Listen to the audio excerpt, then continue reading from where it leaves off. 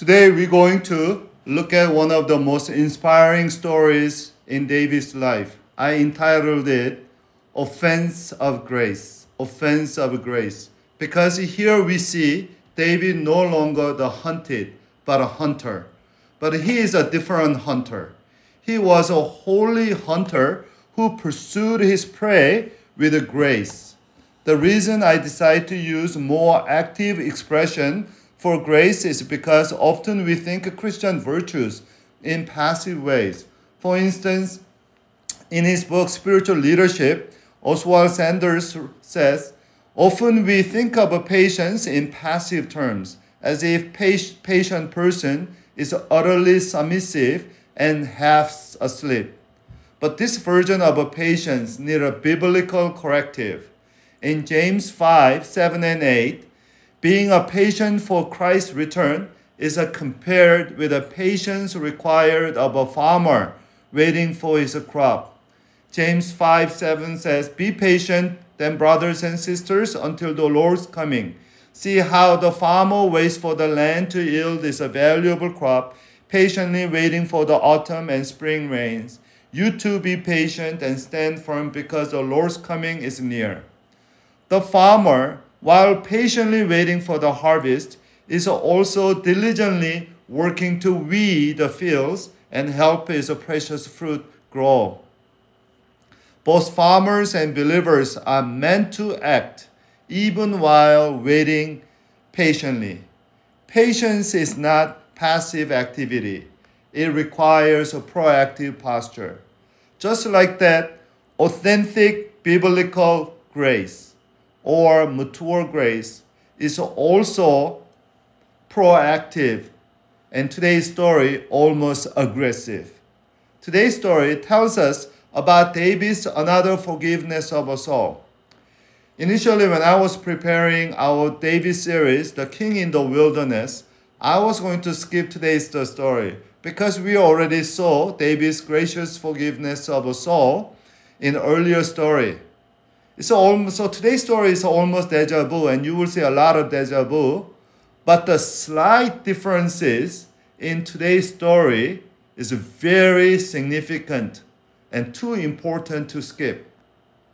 The major difference between the chapter 24 and then chapter 26 of 1 Samuel is this. In the cave, the first forgiveness was accidental. In the cave of En-Gedi, Saul came to David's cave to relieve himself, and David faced Saul instantly and incidentally. David was not prepared for that encounter, yet David forgave Saul. Do you remember our lesson that David refused to be an opportunist and chose to be obedient to God? In Samuel 26, today's story, David's response was not accidental, but intentional. This encounter was very purposeful. So let me read how today's story begins. So 1 Samuel chapter 26, verse 1. The Ziphite went to Saul at Gibeah and said, is not David hiding on the hill of Hakilah, which faces Jeshimon?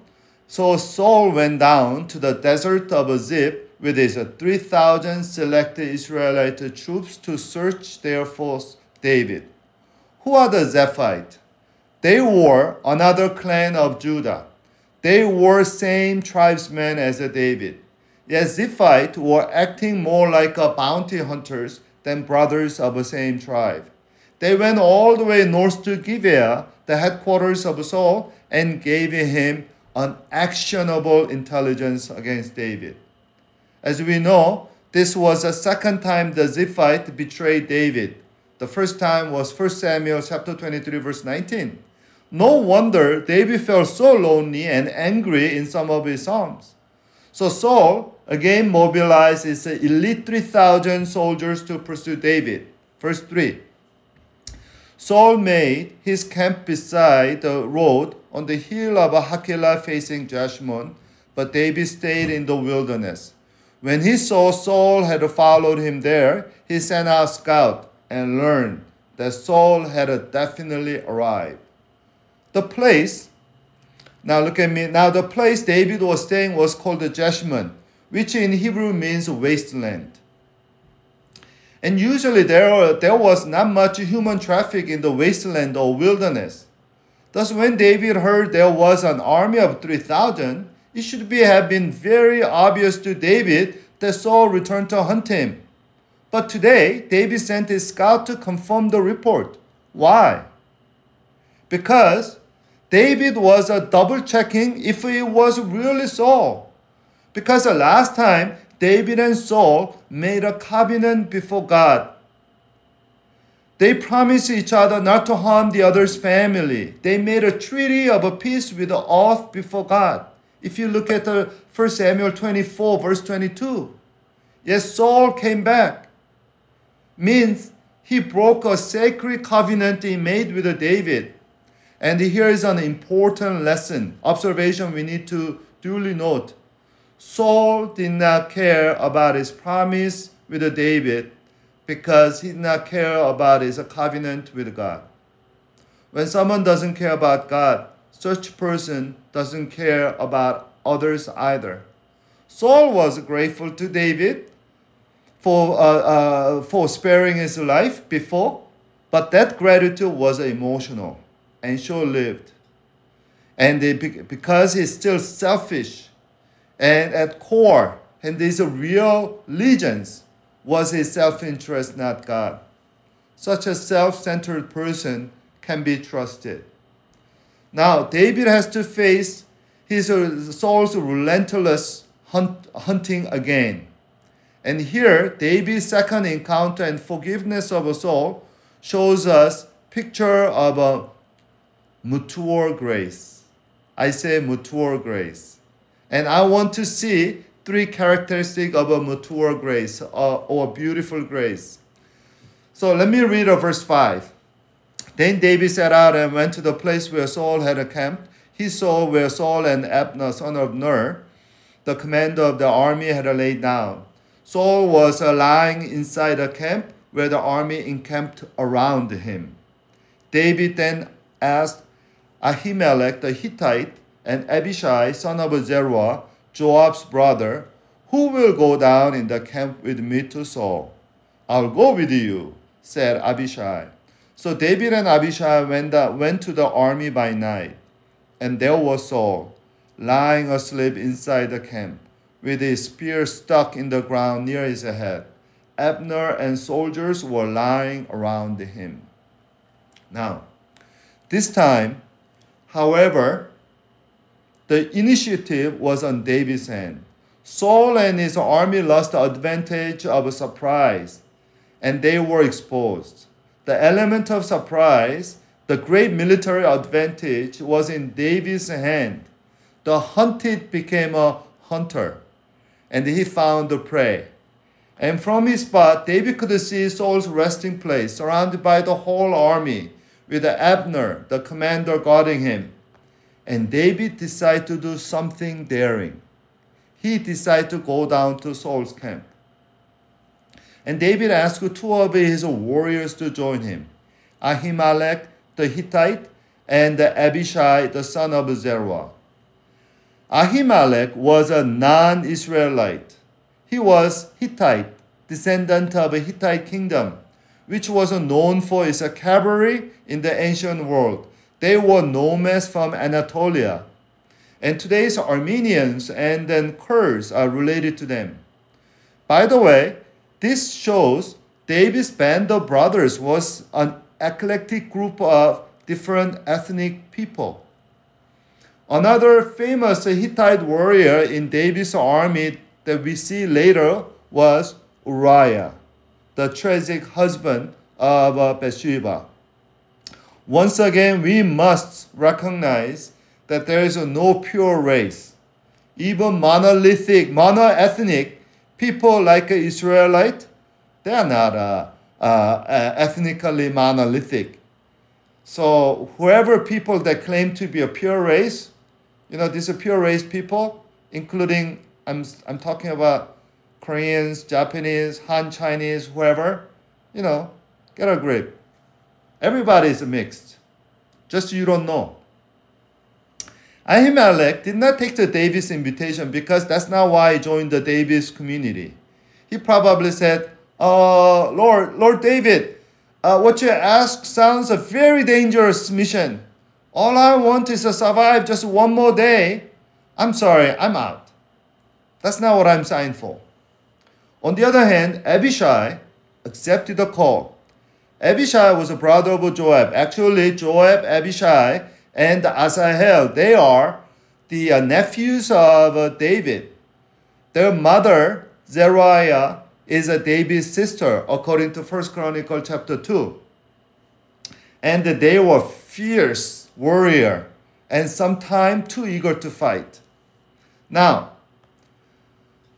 as we see soon again, David was not taking this risky mission to finish Saul, but to forgive Saul once again. Why didn't David just run away or keep evading Saul and his army? We don't know.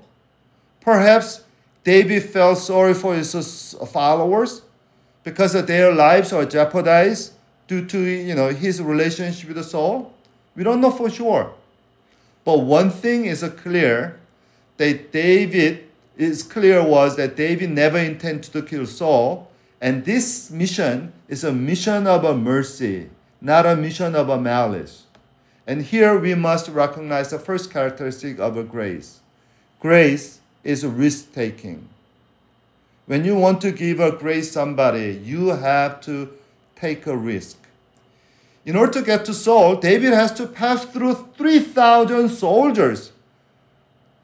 He has to tiptoe around the 3,000 soldiers. What if one of them had an insomnia? I'm praying for a pastor who had an insomnia for several years. I mean, this poor pastor has an insomnia. He said he sleeps no more than 2-3 hours a night. And what about the diarrhea? Because I know in camping diarrhea happen a lot. Yeah, ask me about that later. I've seen it. And it takes only one person to detect David or Abishai. It takes only one light sleeper to hear their steps. And then 3,000 will be alerted. And it just takes one person to ruin David's plan and much more finish his life. To forgive Saul, David was risking his life. To help Saul, David put himself in the most vulnerable position in his life. So once again, grace giving is a serious business. We can share grace with others without risking ourselves and without vulnerability. Let me share a story of a great risk-taking reconciliation. I have my own bucket lists. I'm getting old, and one day I want to travel to the places that I wanted to go. And one of the places that I want to check out is I want to visit St. Patrick Cathedral in Dublin, Ireland. The St. Patrick Cathedral is a national cathedral. It's the largest and tallest and most majestic. Do we have a picture of St. Patrick Cathedral? Yeah, it's built in 1191. And the reason I want to visit this cathedral is not simply because it's well-known, but actually because it has a famous door inside the cathedral. It's called the Door of Reconciliation. And let me tell you the story behind this door. In 1492, two prominent Irish families, the Ormonds and Kildars, were in midst of a bitter feud. And the Earl of Kildare, he was winning the war, and Sir James Butler, Earl of Ormond, and his followers took the refuge in the chapter house of St. Patrick's Cathedral, bolting themselves in. As the siege wore on, Earl of Kildare, he realized that the feuding was foolish. Here were two families worshiping the same God, in the same church, living in the same country, yet trying to kill each other. So he called out to Sir James and sent him an inscription in Old English, undertook on his honor that we should receive no villainy. Simply means, I give you my word, come on out, and let's stop fighting. But Ormond did not respond out of some kind of a further treachery. So Kildare decided to do this. He seized his spear, cut a hole in the door, took off his armor, and thrust his hand through, and it was grasped by another hand inside the church. And door was open, and two men embraced, and the family feud ended. From Kildare's noble gesture, now look at me, the expression, chancing one's arm was born. So Irish people, they use the word chancing arms. So today, David was chancing his life to give a grace to Saul. So let's see what happened next. Verse 8. Abishai said to David, today God has delivered your enemy into your hand. Now, let me pin him down to the ground and with one thrust of the spear, and I won't strike him twice. But David said to Abishai, don't destroy him. Who can lay a hand on the Lord's anointed and be guiltless? As surely as the Lord lives, the Lord himself will strike him, or his time will come and he will die, or he will go into battle and perish. But the Lord forbids that I should lay a hand on the Lord's anointed. Now get the spear and the water jug that were near his head, and let's go. So David took the spear and water jug near Saul's head, and they left. No one saw or knew about it, nor did anyone wake up. They were all sleeping because the Lord had put them into a deep sleep. David and Abishai successfully penetrated into Saul's military camp without being detected. And verse 12 tells us the secret of success. They were all sleeping because the Lord had put them in deep sleep. God supported and blessed David for this risk-taking mission of grace. Whenever we go for grace sharing, God's special presence and protection guides us. Here, God gave 3,000 soldiers, including the guards, into deep sleep and disarmed them completely. In the Bible, God used a deep sleep to accomplish his special works. If you look at Genesis chapter 2:21, so Lord God caused the man to fall into deep sleep. While he was sleeping, he took one of the man's ribs and closed up the place with the flesh. God created Eve while Adam was put in deep sleep. Later in Genesis 15:12, Abraham saw God's covenant-making walk while he was dreaming in a deep sleep. In today's story, the narrator is telling the readers and us this risky business was a miracle of God. God was an invisible yet active participant in this operation of grace. Do David and Abishai think it was because of their own skill that they were able to avoid the detection? Are they even aware of the miraculous nature of the event? We are not sure if they knew it, but we know for sure because a narrator tells us so. Once again, when we serve God and his grace, we don't see the specifics. We see only the general principles, but God is with his people in every step of the operation of grace. Now imagine the moment when David saw Saul in a close range. Here was a foolish irrational, mean, bad king who returned David's kindness with the evil, and who made David's life so miserable in the wilderness. This one menacing king was now sleeping like a baby, snoring like a deaf. You don't know. Also, you're not sure whether Saul would change his mind. And verse 8, Abishai said to David, "Today God delivered your enemy into your hand." This is a second deja vu moment of the story. This is just what David's men had whispered to David in the cave of En-gedi when Saul came into the cave alone.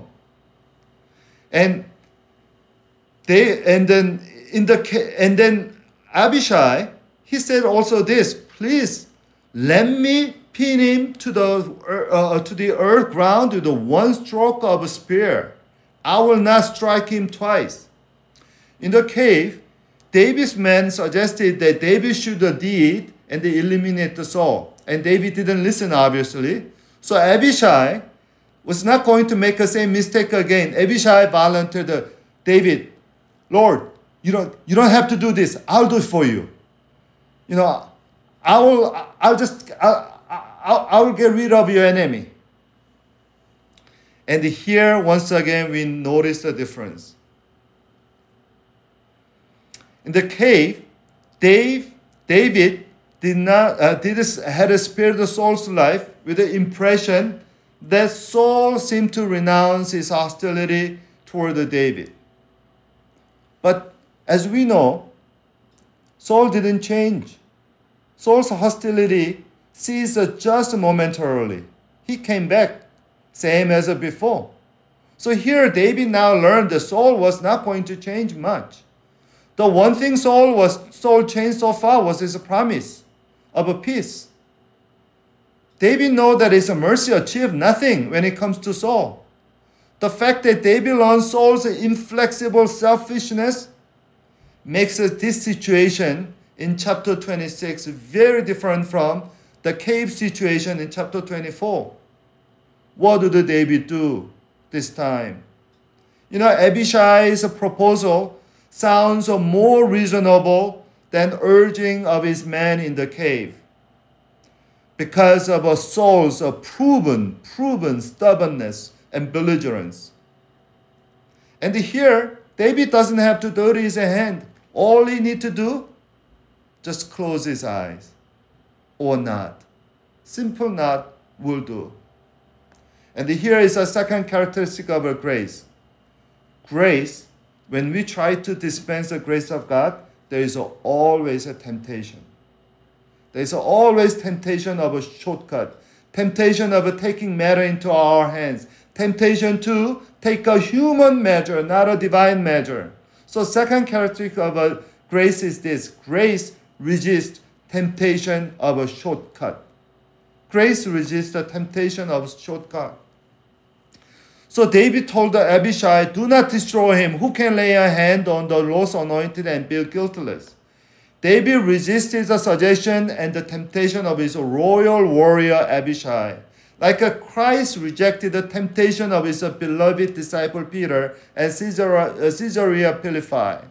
Again, David called Saul the Lord's anointed, meaning David always sees Saul in the lens of God. Do you remember the last 2 weeks ago we shouted that my enemy is God's enduring child? Here David resisted the temptation of a shortcut with the same perspective. But this time, very interestingly, David added, not only rejected, but he replied with his own reasoning. Look at the verse 10. "The Lord himself will strike him, or his time will come and he will die, or he will go into battle and perish. The Lord himself will strike him." By this, David once again declares vengeance is God's business and divine prerogative, and he doesn't have to, nor he wants to meddle with it at all. God is the best judge, and definitely better than any human judge. I don't have to worry about God's justice to anybody, especially someone like Saul. And then David said two future scenarios about Saul. He says Saul will either die of natural causes or tragically in battle. This is something new that David said here that he didn't in the cave. Where do you think? Now look at me. Where do you think David learned this? David learned this from his encounter with Nabal and Abigail.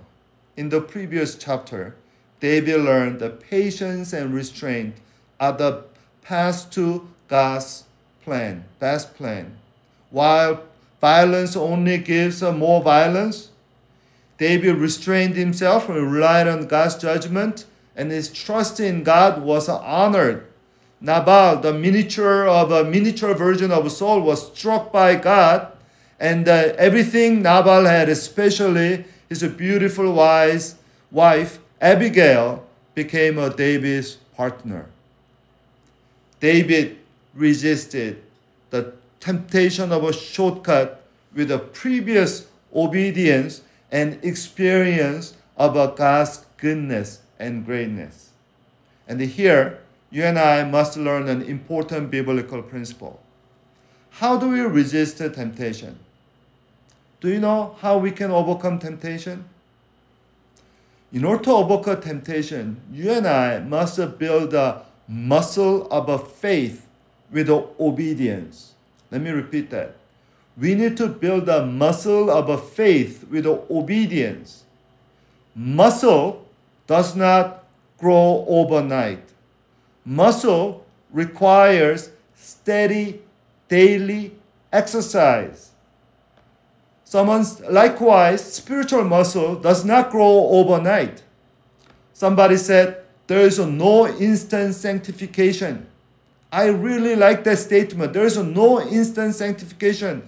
All sanctification of God's people is a gradual and daily. Because sanctification comes from our relationship with God. Our daily walk with God is a source of our sanctification.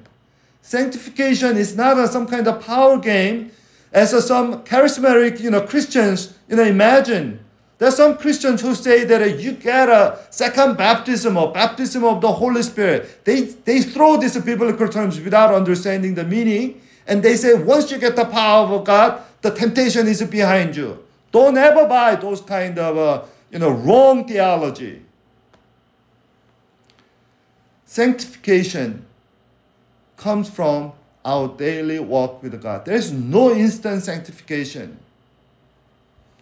Our victory over temptation comes from our daily small obedience and walk with God.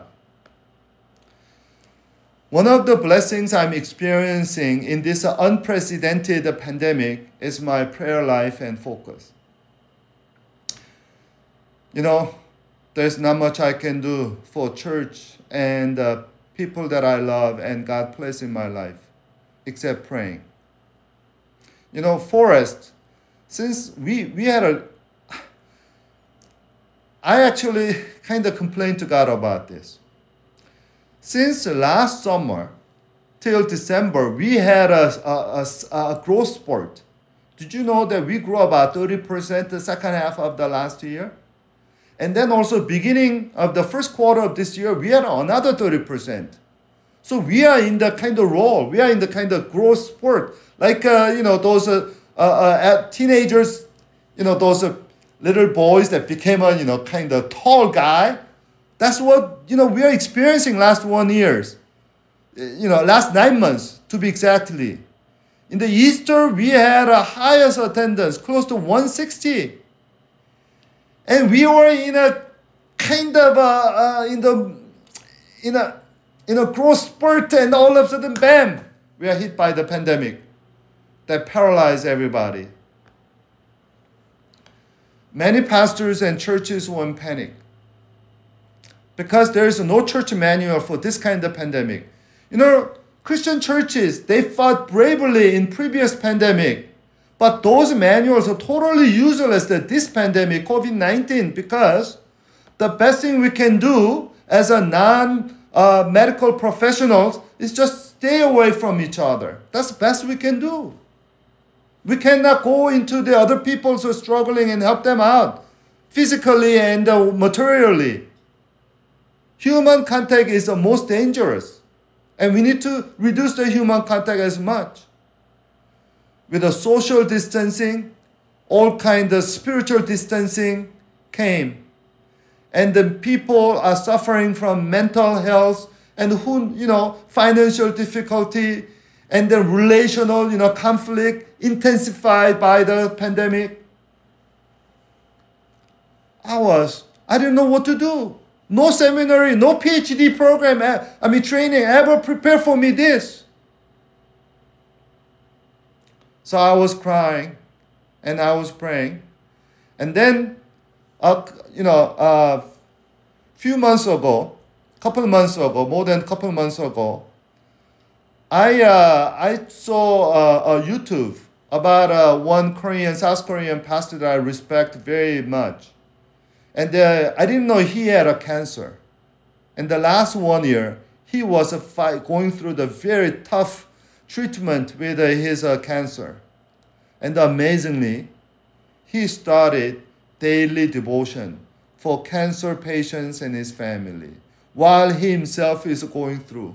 And literally, I could see his emaciated face and the struggle, and he's losing weight.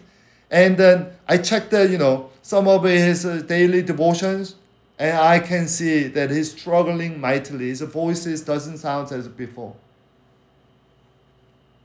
And that challenged me. And that's why we started Daily Bread 9 weeks ago. And this Friday, we finished the first book on the 2 Corinthians. And I want to tell you, Daily Bread really kept my prayer life and focused more centered than ever on God. And I want to share with you, we have a faithful prayer warriors in Daily Bread. So every morning, 14 to 16. And then I heard from Alex Parker, there are like 5-6 people also checking out in the podcast. So let me ask you, those of you participating, Daily Bread, just give me your reaction. Just check your reaction part, reaction touch on your on the Zoom, and show us that those of you participating in Daily Bread. Because the reason I ask you to do this is we have a Daily Bread, people, we becoming a daily prayer station for Forest. So I know you share prayer requests with our house church. That's wonderful. But on the particular day, you have a special job interview, special, medical appointment, and whatever special test, whatever, shout out. Text me, email me about your prayer on that day or day before. We'll pray for you. We'll pray it out for you. And it gave me such a comfort that I'm not just praying people, but I'm praying everyone in their urgent and prayer request. So now let me go to the speech of David. That's what the longest part of this, once again, this story, and that's what the biblical writers want us to focus. So verse 13. David crossed over the other side and stood up on the hill of some distance away. There was a wide space between them. He called out the army and Abner, the son of Ner. Aren't you going to answer me, Abner? Abner replied, Who are you who called the king? David said, You are a man, aren't you? Who is like you in Israel? Then why didn't you guard your lord the king? Someone came to destroy your lord the king. What have you done is not good. As surely as the Lord lives, you and your men must die, because you did not guard your master, Lord's anointed. Look around you, where the king's spear and water jug that were near his head. David spoke first to Abner, And he chastised the commanding general of Saul's army, Saul's confident, for failing to protect the king. And here he said, "You and your man must die." Literally in Hebrew, that means you are sons of death. You are sons of death. And if you remember earlier in 1 Samuel 20:31, Saul said the same thing to David. He said, "As long as son of Jesse lives on the earth, neither you, Jonathan, nor your kingdom will be established. Now send someone to bring him to me, for he must die."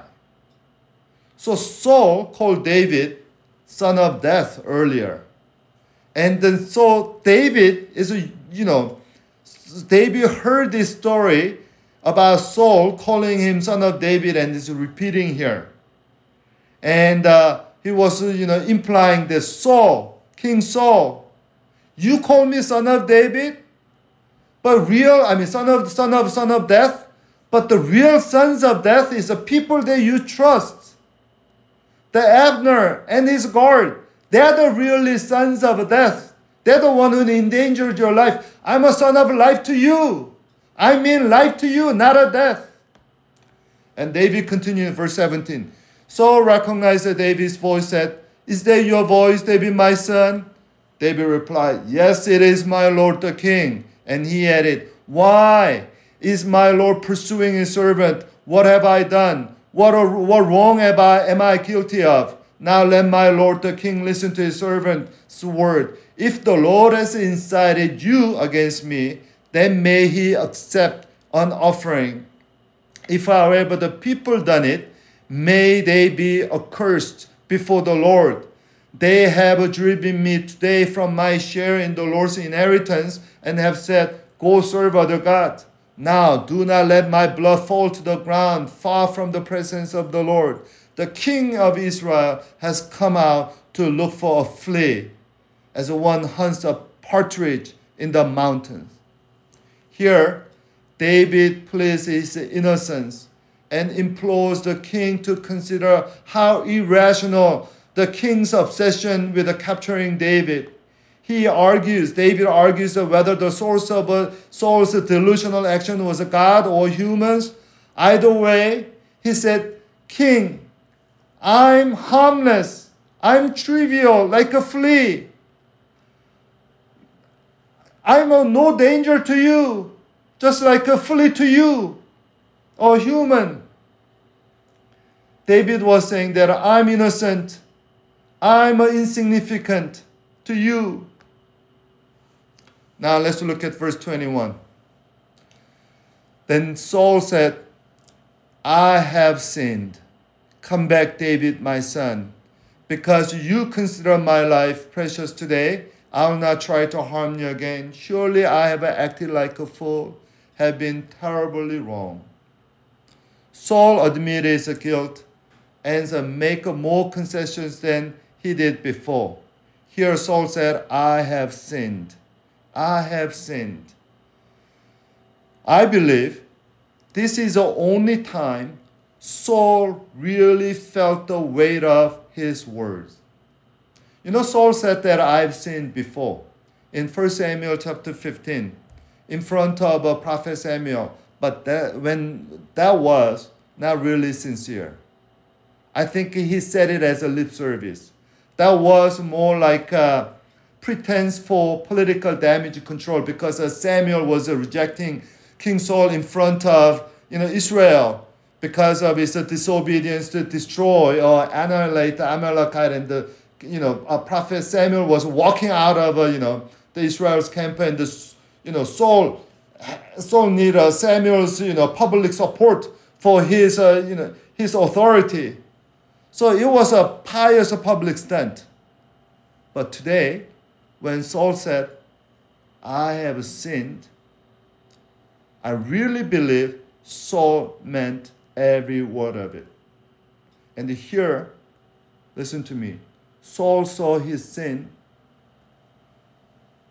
in the suffering servant David, and David's honest truthful speech. And here is third characteristic of grace.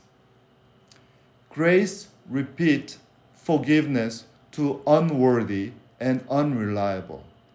Grace doesn't just give, repeat forgiveness, unworthy and unreliable.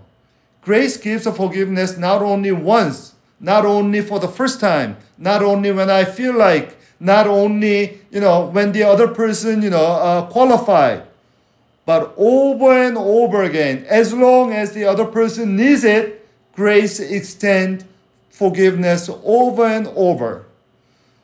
David forgave Saul not because Saul was a new person or Saul's promise is really, is a concrete.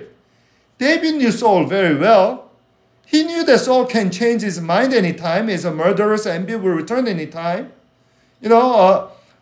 David didn't forgive Saul not because of better future, or a commentator quips that because David is a pacifist. Obviously, David is not a pacifist. He's a warrior. But David is a different kind of warrior.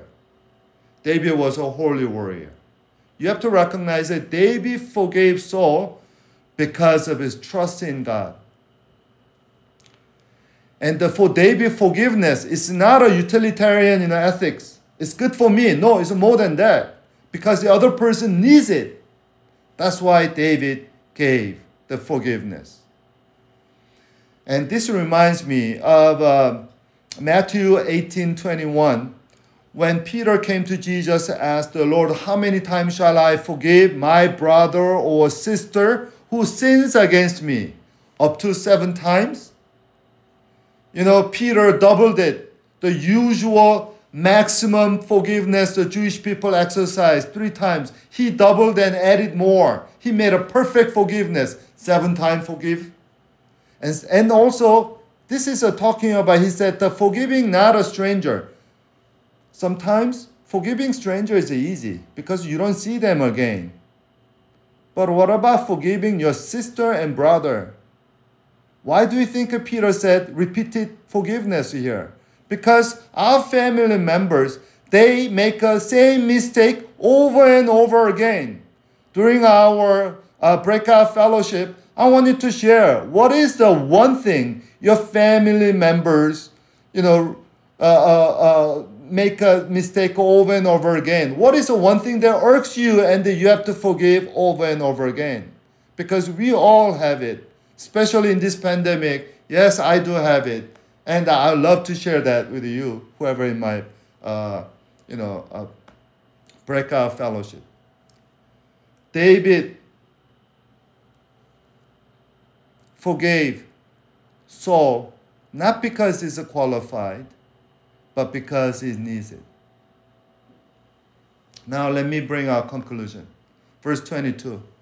Here is a king's spear, David answered. Let one of your young men come over and get it. The Lord rewards everyone for their righteousness and faithfulness. The Lord delivered you into my hands today, but I will not lay a hand on the Lord's anointed. As surely as I value your life today, may the Lord value my life and deliver me from all trouble. Then the Saul said to David, may you be blessed, David, my son. You will do great things and surely triumph. So David went on his way and Saul returned home. Saul's parting word here, you will do great things and surely triumph, are more prophetic than Saul could have ever known, and certainly more than he intended. This is the last meeting between 2 anointed kings of Israel. David went his way with the blessing and protection of Yahweh. Saul returning home only as a king only in name. Now, look at what David said about himself. He said, may the Lord reward everyone for their righteousness and faithfulness. Righteousness and faithfulness. And we all know that righteousness and faithfulness are two fundamental characters of God. Our God is righteous and faithful. Old Testament, there are so many verses about that. God over and over again is righteous and faithful. And David said, Lord, I faithfully kept my duty for my king. Lord, I recognize that I forgave him because I trusted your judgment, your ultimate vengeance. Recognize my righteousness. Later in Psalm 143:1, this is what David said. Lord, hear my prayer. Listen to my cry for mercy. In your faithfulness and righteousness, come to my relief. In your faithfulness and righteousness, come to my relief. David was saying, God, I try my best with the faithfulness and righteousness. So listen, so help me with your faithfulness and righteousness. So let's wrap up. Grace is risk-taking. Grace resists temptation of a shortcut. Grace repeats forgiveness to unworthy and unreliable. And this characteristic of a grace were completely fulfilled and totally embodied by another king, the true Davidic king, our Lord Jesus Christ, whom people call Son of David and Messiah. Today's story ultimately reveals the grace of Jesus Christ.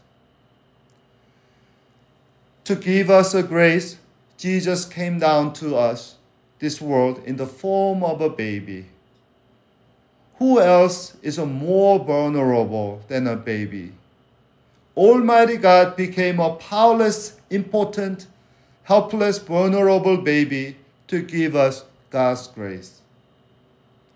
Our God is a risk-taking God. Our God is vulnerable.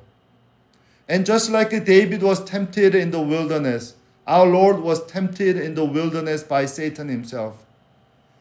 He was offered the whole world without cross, but our Lord resisted and overcame temptation with a trust in God and obedience to the cross. As David repeatedly forgave Saul, our Lord repeatedly forgave us on the cross. Father, forgive them. They don't know what they are asking for, what they are doing. You know, Jesus' prayer on the cross, in the Greek text, he was praying. That means he prayed over and over and over again. I bet he prayed innumerable times, incalculable times on the cross. And here is the difference between Jesus and all other kings in the world. Even David. David was great today, but as we know, he failed later. His righteousness and faithfulness failed later. But our God, our King, Jesus, never failed us in extending and embracing us, his grace. Unlike any king in this world, Jesus did not shed the blood of his enemies for his throne. Actually, he shed his own blood for his enemies, the rebels like you and me. He's the only king in the history who came to serve and sacrifice his love for his subject. With Christ, righteousness and forgiveness and faithfulness is complete and overflowing everyone who calls on his name. Let us call on his name. Let's pray.